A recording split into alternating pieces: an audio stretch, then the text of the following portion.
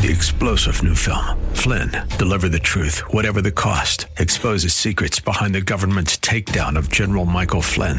Flynn knew what the intel world had been up to. He ordered the first audit of the use of contractors. This set off alarm bells. He told the truth. He was the most dangerous person for Donald Trump to hire. They had to get rid of Flynn. Flynn, deliver the truth, whatever the cost. Available now. Watch it today. Go to salemnow.com. salemnow.com.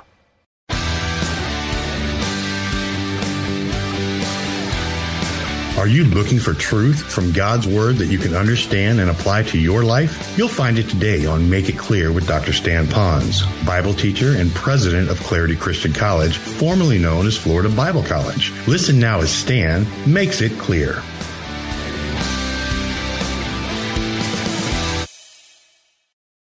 I couldn't wait. And I can remember I would get to the radio, and the last program that I would hear was one on money before it would launch into rock and roll. And what that man said has stayed with me ever since. And it was only until the power of God's Word and the Holy Spirit that it get broken in my life. And here's what it said.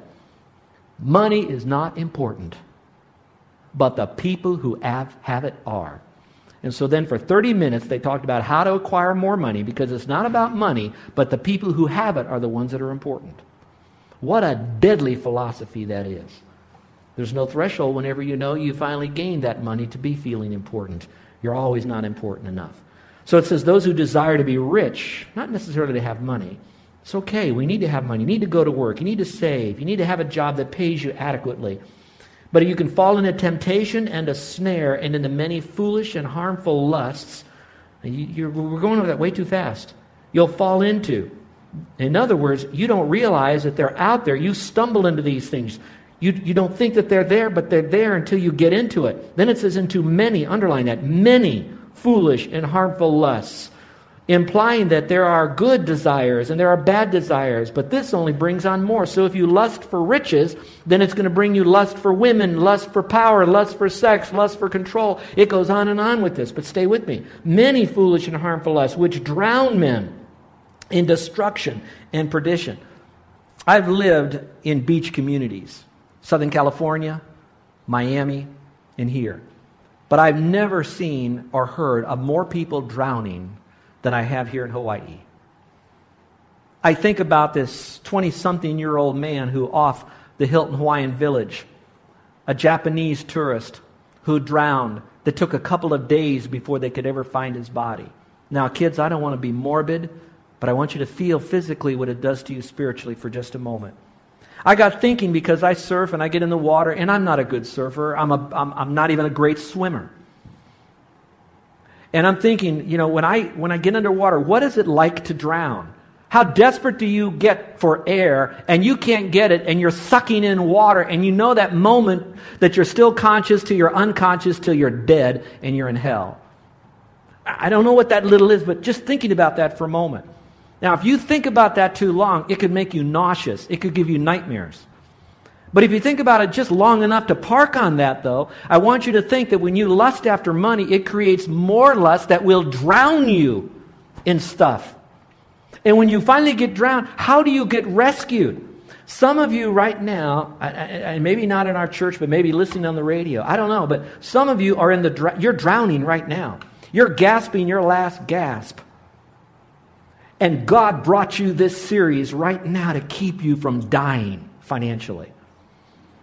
But you've got to reach out to that preserver that He's providing for you. And I pray, because it's thrown to you in love, but yet passion. Well, it goes on to say, it says, drown men in destruction and perdition. That's a horrible way to go socially. Number 3, it says, the desire leads to even more evil. For the love of money is a root of all kinds of evil. It doesn't say the love of money is the root of all evil. It's a root of all different kinds of evil. Number 4, the desire separates people. The love for riches separates people from God. And I'd like to add another thought. It also separates you from other people. Separates you from God. And when you're separated from God, you don't have an anchor. And when you don't have a relationship with Him, you often have mixed up relationships with other people. And I'm wondering if your finances right now, and you're seeing that they're really hurting your marriages, they're hurting your families, your businesses, I wonder if somewhere in this equation is you're not right with God. And here's what it says as it goes further in the same passage. For which, that desire for more money and all that it gives, for which some have strayed from the faith, not from having faith and confidence, but from the faith that was once delivered to the saints, the body of truth. And what did it? Their greediness. So now you went from legitimately wanting to acquire funds to satisfy a need to now being greedy. And look at the last part of that verse. It says, and pierced themselves through with many sorrows. Now in the Greek, now I know this is a morbid Sunday. I hope you still come back next week. But that was a word that was used where they would grab a knife, they would quickly thrust it into you, and then turn it and twist it. Now I'm so glad. I've had surgery 3 times in my life on my body. I'm so glad I did not have a doctor that said, give me that scalpel. He was very kind with me. But I'm going to tell you that when you separate yourself from God through a worship of money, in this case, a desire to be rich, you lose everything. It's quite painful. I'm going to give a name of somebody that some of you might have heard of in your life. I don't know. Maybe you have. His name is John Paul Getty. How many have ever heard of John Paul Getty? Young people, have you heard of John Paul Getty? How many of you have heard of Bill Gates? Okay. Well, I'm not talking about Gates now. We know he's the richest man. I did some homework here, but I need you to know something about this Getty guy, because I think it's going to help you as a real-life earthly example of someone who stepped over the line. Here was a guy whose father was a multi-millionaire. And Getty himself, in a phrase that said how he handled his finances, he basically said, I'm rich because my daddy was rich. And when you do a study here, you're going to find out his daddy had about $10 million to give away when he died. Getty's estate is worth $50.1 billion. So there's a lot that Getty got. But when you look at Getty's life, you're going to find a litany of illustrations that exactly fit this passage I've just read to you. And so you don't have to be a poor person that wants a lot of money. You can be a rich person who wants a lot more money. The whole desire is this passion, this lust for more. Well, Getty was born in 1892. He died in 1976. So listen carefully, because I'm going to tell you a very painful story. But to follow this story of people, you have J. Paul Getty, 1. I'm going to call him number 1. Then you had a son, number 2. And then you had a son, number 3. All right, number 1 got a lot of his money from his dad, and he parlayed that money through a lot of oil and gas with the Getty Oil Company that was then taken over by Chevron and a bunch of other things. But he made billions and billions of dollars. He was very, very stingy, very, very selfish with what he had, and he only gave it away when it made him look good, or perhaps would even give him more business. I'm keeping the story as short as I can. So as he went through this, though, he ended up with 5 wives, and one of his mantra of his life was, if you want to have a happy marriage, don't go into business. Another mantra of his life was this. He used to say, the meek will inherit the earth, but it's only those who will inherit the mineral rights that'll be rich. Because he was all after money. Now here's where the sad story goes. I studied and I looked as much as I could through many biographies. I Googled all over the place. And if you find this information, give it back to me, because I want to add to this story. But I could not find one line about his spiritual relationship with God, even if it was some kind of a bizarre liberal religion or cult. I couldn't find nothing. So the best as I can assume is that he had a religion. His God was money, power, possessions, fame, and all of that. But it certainly wasn't the Lord Jesus Christ, God Almighty, creator of the universe and you and me. All right. Now, that being said, let me tell you, in 1973, he died in 76, a very old man, late 70s. His grandson, number 3, he's number 1, son number 2, grandson number 3, was kidnapped. When he was kidnapped, they offered a ransom. They wanted to have $17 million given to him by Getty number 2. That would be the grandson's dad. The grandson's dad did not have the money. Granddad said, he's just wanting money. This is a ploy. My grandson is just doing this to get money out of us. So he basically walked away.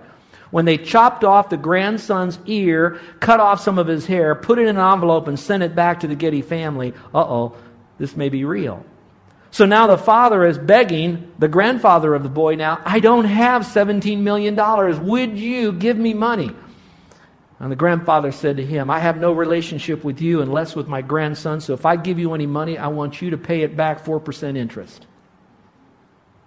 Remember, it's all about loving money. What could I do to turn a buck?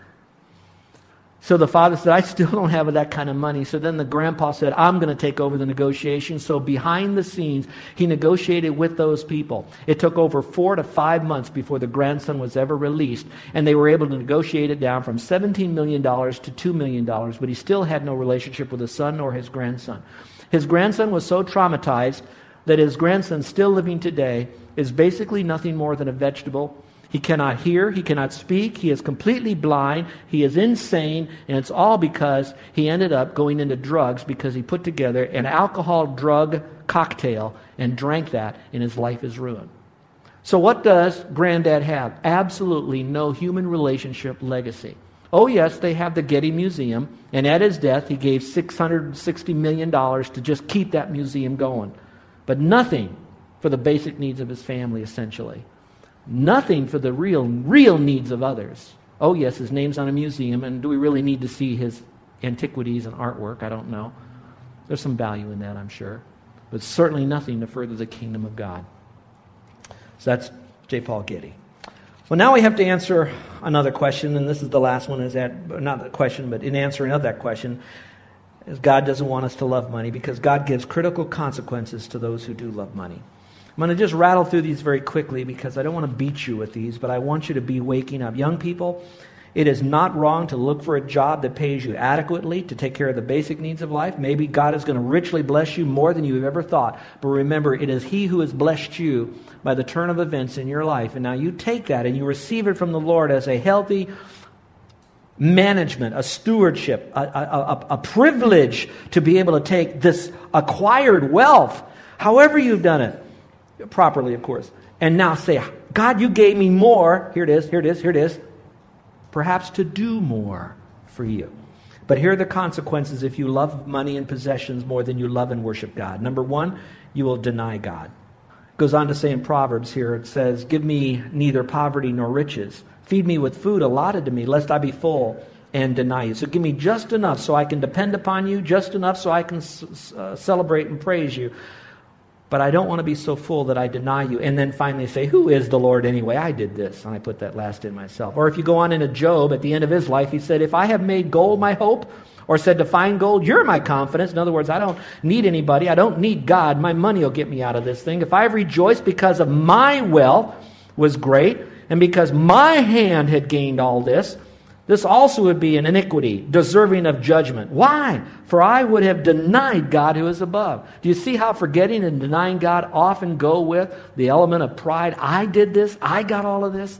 Instead of realizing it came to me. And those of you that are poor now, but you are going to inherit an estate and get a lot of money, then you thank God that you had relatives or loved ones that God blessed or permitted to have, and somehow that money was funneled to you, so it still got to you because of God. So we don't want to deny God, so be very careful of loving money.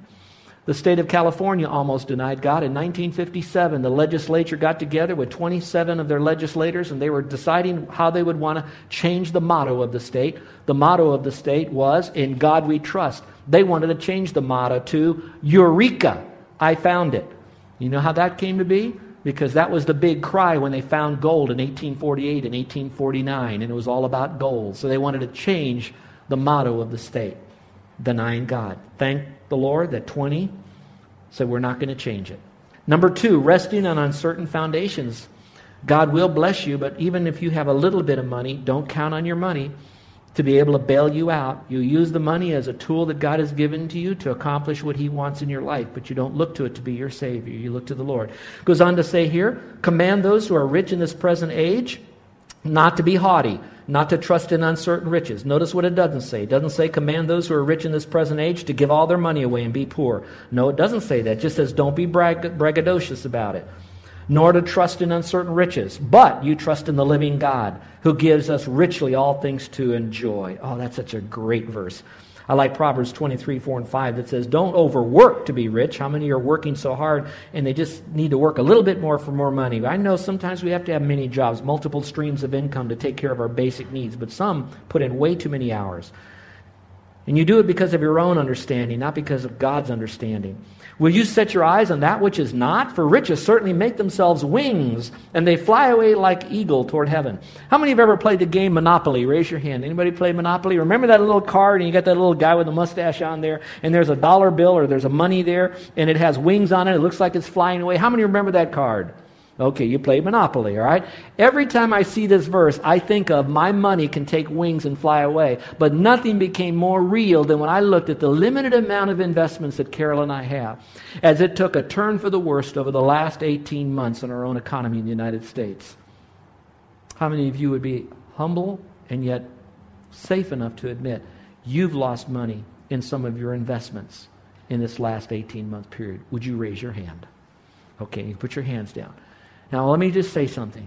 I do not want you to feel guilty that you've lost your money. You have to decide what was your motive for doing it. Did you do your homework in your investments? Some of that we definitely cannot control. But I am saying this. Use it as a teachable moment to remind you that we do not put our confidence in the uncertainty of riches because it could be gone in a second.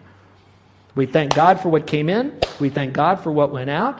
But at the same time, we praise Him because He'll take care of our needs. Number 3. Loving money can also lead to being deceived and ineffective.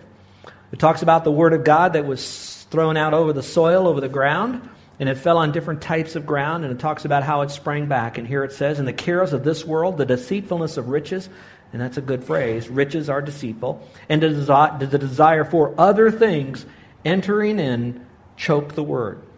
So I'm wondering how many times our quest for more money keeps us out of God's Word every day. We're so busy doing stuff that are involved with money, making it or keeping it or spending it, and it keeps us from a quiet time in God's Word, keeps us from being faithful in Sunday morning worship, keeps us away from being in small groups or having the time to be trained to go on to another level spiritually, to have a greater impact by our lifestyle, not just our bucks for the world.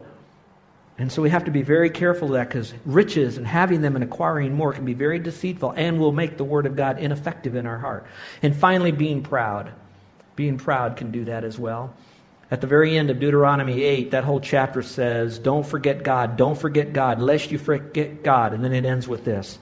God who led you through that great and terrible wilderness, talking about the children of Israel going through that desert experience into the promised land, in which were fiery serpents and scorpions. And by the way, how many of you had this morning with our kids a fiery serpent on a stick, on a pretzel stick this morning? How many had one of those? They're so good. Chocolate on the end, a stick there with a gummy bear worm at the top of it. I took a small one, but I have to tell you, I'm so glad for our teachers teaching our kids through a little object lesson a deeper truth of Jesus Christ, and you look to Him as our Savior. But there are fiery serpents out there that devoured them when they didn't look to the Lord.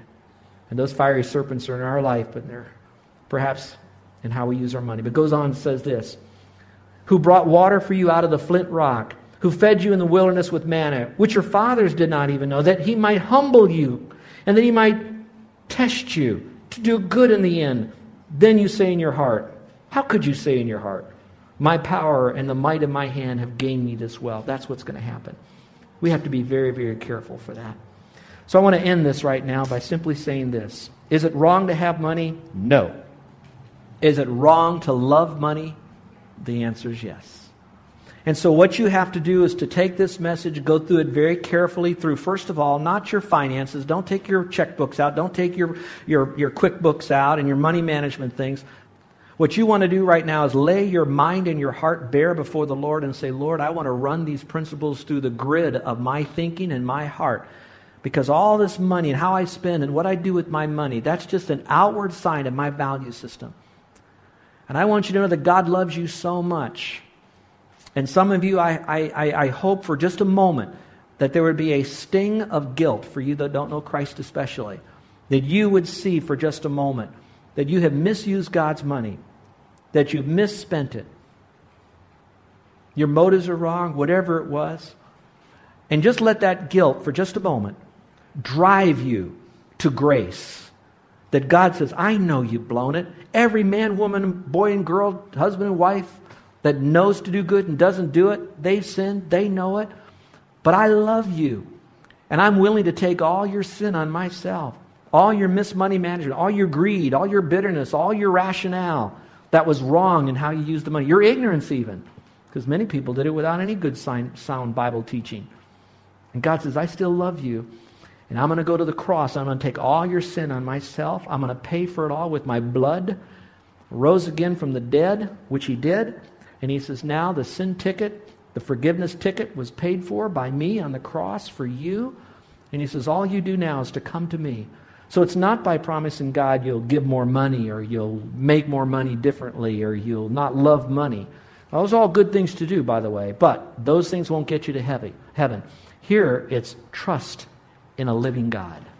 And so what you're going to do now is say, Lord, I believe that Jesus Christ is alive forevermore, and I am placing my faith in him as the one who died and rose again. And I know now that what he's going to do is he's going to give me the ability to now look at what he's given to me, my ability to acquire funds, my ability then to manage them, to disperse them, and now I'm going to do it in a right way because my finances that have been on the edge are now going to be on solid ground. And that's the way you do it. You come before the Lord. Let's pray, shall we, as a family? Let's do that with a private time. Just between you and the Lord right now. Maybe say something like this. Lord, I'm a sinner. I know I messed up some of this stuff. I know I may be not like that wealthy man named Getty, but I know that in my own way that I've let money divide relationships. I've been ugly with my mate. I've been spending too much time trying to acquire more money or thinking that money is what's going to bail me out. And I forgot about God. I also have had a perverted view thinking that all money was sin, and it's not. That there are wealthy people in the Bible that use their wealth properly, like Joseph of Arimathea, and even Nicodemus, when he needed to do something, he come to the Lord. And so, Lord, I want to thank you for those examples. But, Lord, I'm also sometimes like Achan, who saw things and I stole it.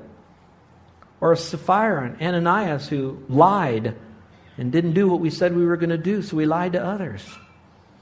And, oh, Father, how many times we sold out Christianity and Jesus Christ and God for a few extra bucks like Judas Iscariot did. And in many ways, Lord, I'm like that. But, Lord, I'm coming to you now for my full forgiveness. I don't want to go down this path any longer. So I'm now turning to you as the Lord who died on the cross and paid for my sins. And right now, Lord, I want to thank you for paying for my sin. I want to thank you that going to heaven is by faith alone and not by good deeds.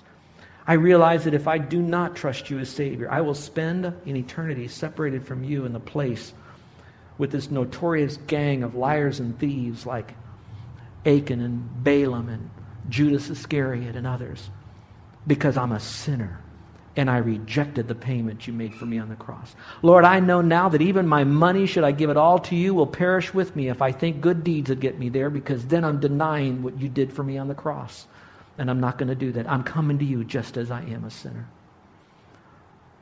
Now, folks, we're not talking about a Baptist thing here. We're not talking about any religion. We're talking about a relationship with Christ. Do you know for sure you're going to heaven by faith alone in Christ? If you want to know that, Jesus said, he that believes on me has right now everlasting life. And that's a God who cannot lie. I'm going to ask you to slip up your hand now in a moment. When you do that, that uplifted hand will be only from those who are saying to me silently, without standing up, coming forward. You're silently saying, Pastor Stan, I'm ready to trust Christ as my Savior. I'm accepting Jesus Christ. I know he is God. I know all about Jesus, but now I know him as my Savior. He's forgiven me of my greedy sins, of the things that I have done wrong, the poison that I put into my family and relationship and life. And I'm now coming to him by faith. And I know now my sins are forgiven. I'm heaven bound because of what he said in the Word. Because I've accepted Christ who died and rose again for me as my Savior. Our gracious Heavenly Father, I want to thank you for the privilege that you've given to us. First of all, to live in one of the most expensive cities in the United States and maybe the world. On one of the most expensive islands in the United States to live. In an island that is so challenged culturally and economically and employment-wise. And that, Father, that we become sometimes the most challenged place in the United States. And yet, Father, it doesn't matter because you put us here to be a witness for you. And, Father, the first thing we want to do is have a pure heart toward you. And then, Father, what we want to have is you to help us get our finances and our possessions and the things that are really yours. It's not my money, it's your money. It's not my house, it's your house. It's not my car, it's your car. It's not my job, it's your job that we're now doing with you. And so, Lord, help us to do that as a testimony to the world around us on this island that, Father, you can sustain life. You want us here, we'll have a good life of ministry. And when you're ready to move us off island, we're ready to go. We're your servant. We'll go where you want us to go. We'll do what you want us to do. We'll be what Christ is. And so, Lord, use us as a witness here as this church. Now, Father, bless these dear people. In Jesus' name, amen.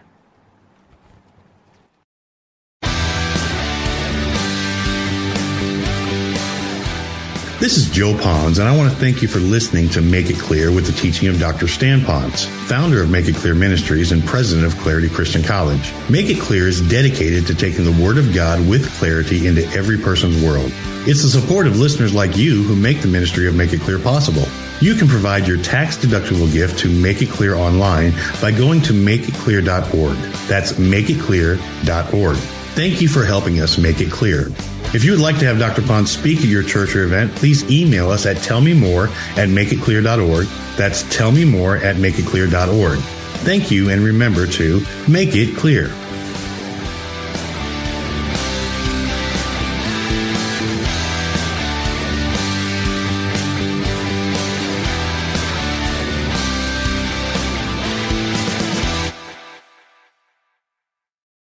Three-star General Michael J. Flynn, head of the Pentagon Intelligence Agency, knew all the government's dirty secrets. He was one of the most respected generals in the military. Flynn knew what the intel world had been up to. He understood its funding. He ordered the first audit of the use of contractors. This set off alarm bells.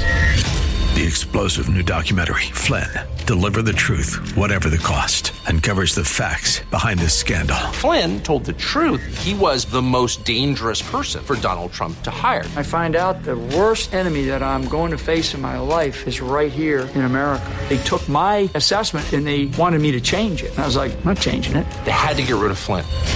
With in-depth interviews, archival footage, and never-before-seen personal records of the man behind the headlines. I just felt like I was drowning. Flynn, Deliver the Truth, Whatever the Cost. Available now. Watch it today. Go to salemnow.com. salemnow.com.